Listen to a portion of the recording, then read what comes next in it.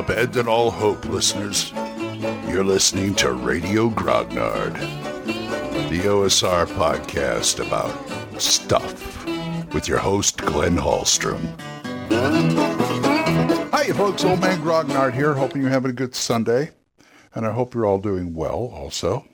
I am. I just had a quiet night. I had to take Gage to his Yu-Gi-Oh! Tournament earlier today, and I got some artwork done, believe it or not, more or less. Just got to turn out a few more, and I think I'm done. But anyway, I know you were. We were doing well. I was going to ask you. I was going to say the same thing twice. Great. Yeah, I was thinking about things that happen in real life that you never touch on in games. And I'm not talking about, what I'm talking about is things like love and marriage. In the game, it doesn't come up in my games for some reason.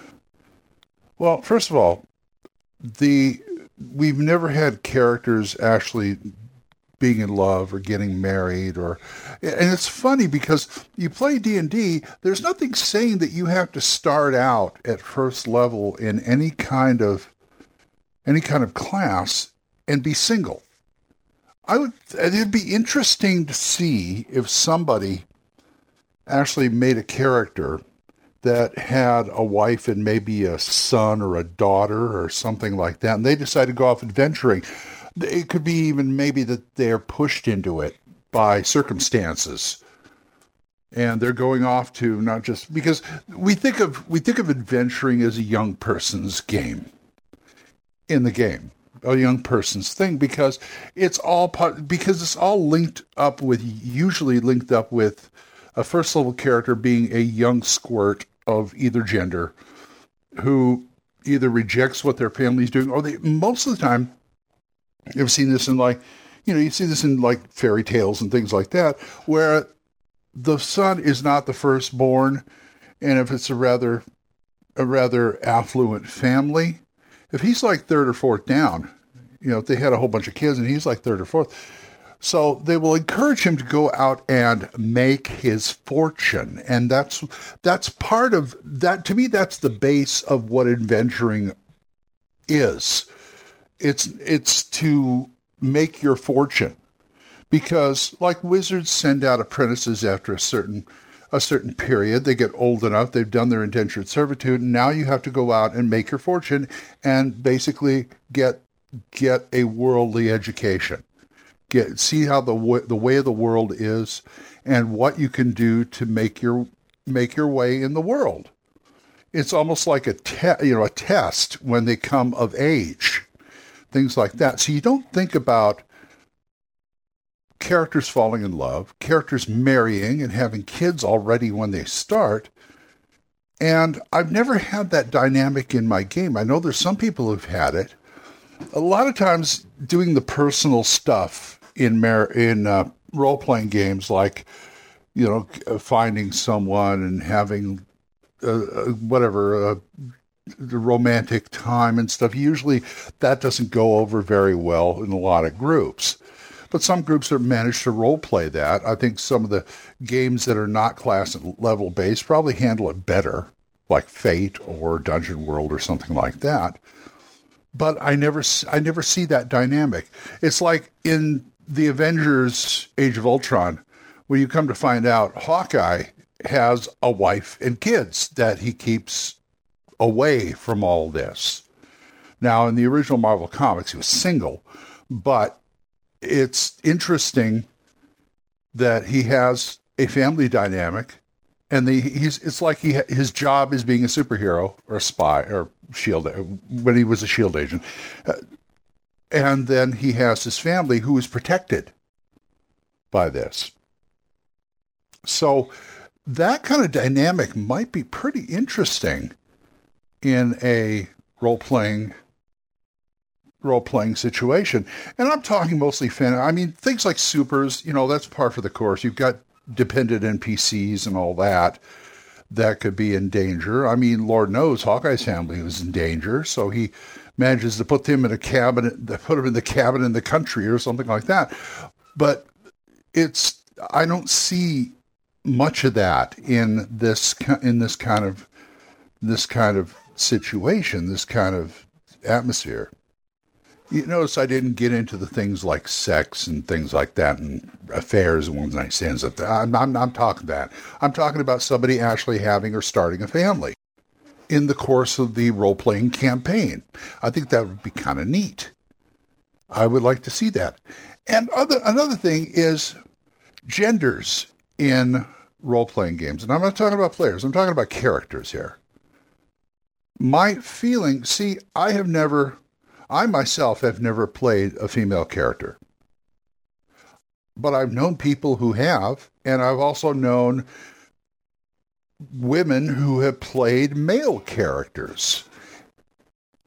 I had no problem with this because usually the people who play the opposite sex in a game do it rather well. My Monday game right now, we added my friend John to it, and he's playing the class of witch in Astonishing Swordsman, and he plays it rather well. We don't even, I mean, he's not really trying to, you know how guys try and imitate women outrageously? But being an actor, I can appreciate somebody who actually takes the time to actually role play or deal with this, being the opposite gender or something. I really respect, I like and respect players who take up a role-playing challenge like this, or any role-playing challenge.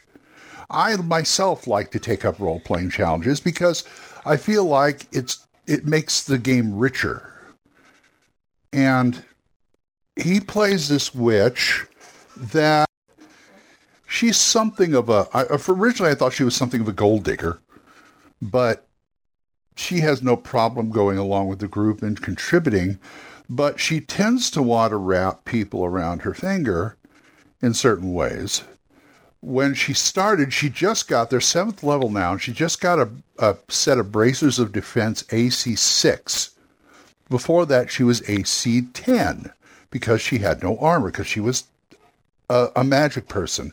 They don't wear armor, but what she would do is come up with love potions and filters and charms to try and get the biggest, baddest guy in the party to be her meat shield. So she didn't have to have a high AC.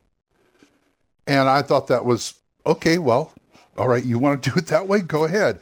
Me, I don't care whether I'm male or female. I would have like bracers and charms and other things like that would lower my armor class magically. But that's just me. That's me being paranoid. And it worked out quite well until her meat shield died and was resurrected, which means the love potion wore off. So pretty much she was walking around for a few sessions, AC 10, and being very careful. And so this last session, she got bracers of defense AC 6, so she feels a little better about herself. But he plays her rather, she plays her intelligently, he plays her competently. I'm not saying that women aren't, but I mean, he's not stereotyping what I'm saying. He's not stereotyping the woman. I mean, yeah, that's something people would. I'm not saying that something like charming someone, wrapping him around your finger to get him to protect you. See, I see that as genderless. I think certain men would try and do that too. So, but that's what she did. And she's been very, very effective in the party. She doesn't, it's not like she's a, what do they used to call it? They used to call it something really like wrong and racist. She is not a credit to her gender. She's just a witch. She's just a girl. That's it. We just treat her as one of the party. We don't really worry about it. That's the way it is with me. Like I said, I've never played a female character. Never wanted to play a female character, but I guess I could. I'm an actor. I can do a lot of stuff. I can, I'm constantly pushing myself out as an actor. As a person, I don't like to be pushed out of my comfort zone, I've come to realize. But as an actor, I love being pushed out of my comfort zone because that's where the real acting starts. That's where the real acting It gets richer. Anything like that, they push you out of your comfort zone, try something different. It just makes it richer. And if you push out of your comfort zone and it doesn't feel right to you, or it doesn't, go back to what you were doing. No harm, no foul. But if somebody's going to play, if they're male and they're playing female, or they're female or being male, and if it pushes you out of the box, all the better. All the better. So that's kind of things that's been going on in my mind right now. The thing about the playing a different gender and thing about the family. It'd be interesting to have a character with a family background like that. But anyway, I'm just talking off the top of my head, and I think I'm going to go start my day. So, well, if you guys want to talk about this or argue a point about it or anything, drop me an email at oldmangrognar@gmail.com. And if you want to drop me a voicemail, you can go over to Anchor and drop me a voicemail. We're monetized, so as little as 99 cents a month, you can help support this program, and I thank you. Thank you again, Jonathan and Oliver, for supporting my program. I really appreciate it. Anything I've said today is just, this is off the top of my head, and, take it in the spirit it is given, which is just constructive. So, until I see you guys next time, keep the dice warm, and I'll talk to you later. Bye-bye. Questions? Comments? Send them to oldmangrognard@gmail.com. We'll see you next time when Radio Grognard is on the air.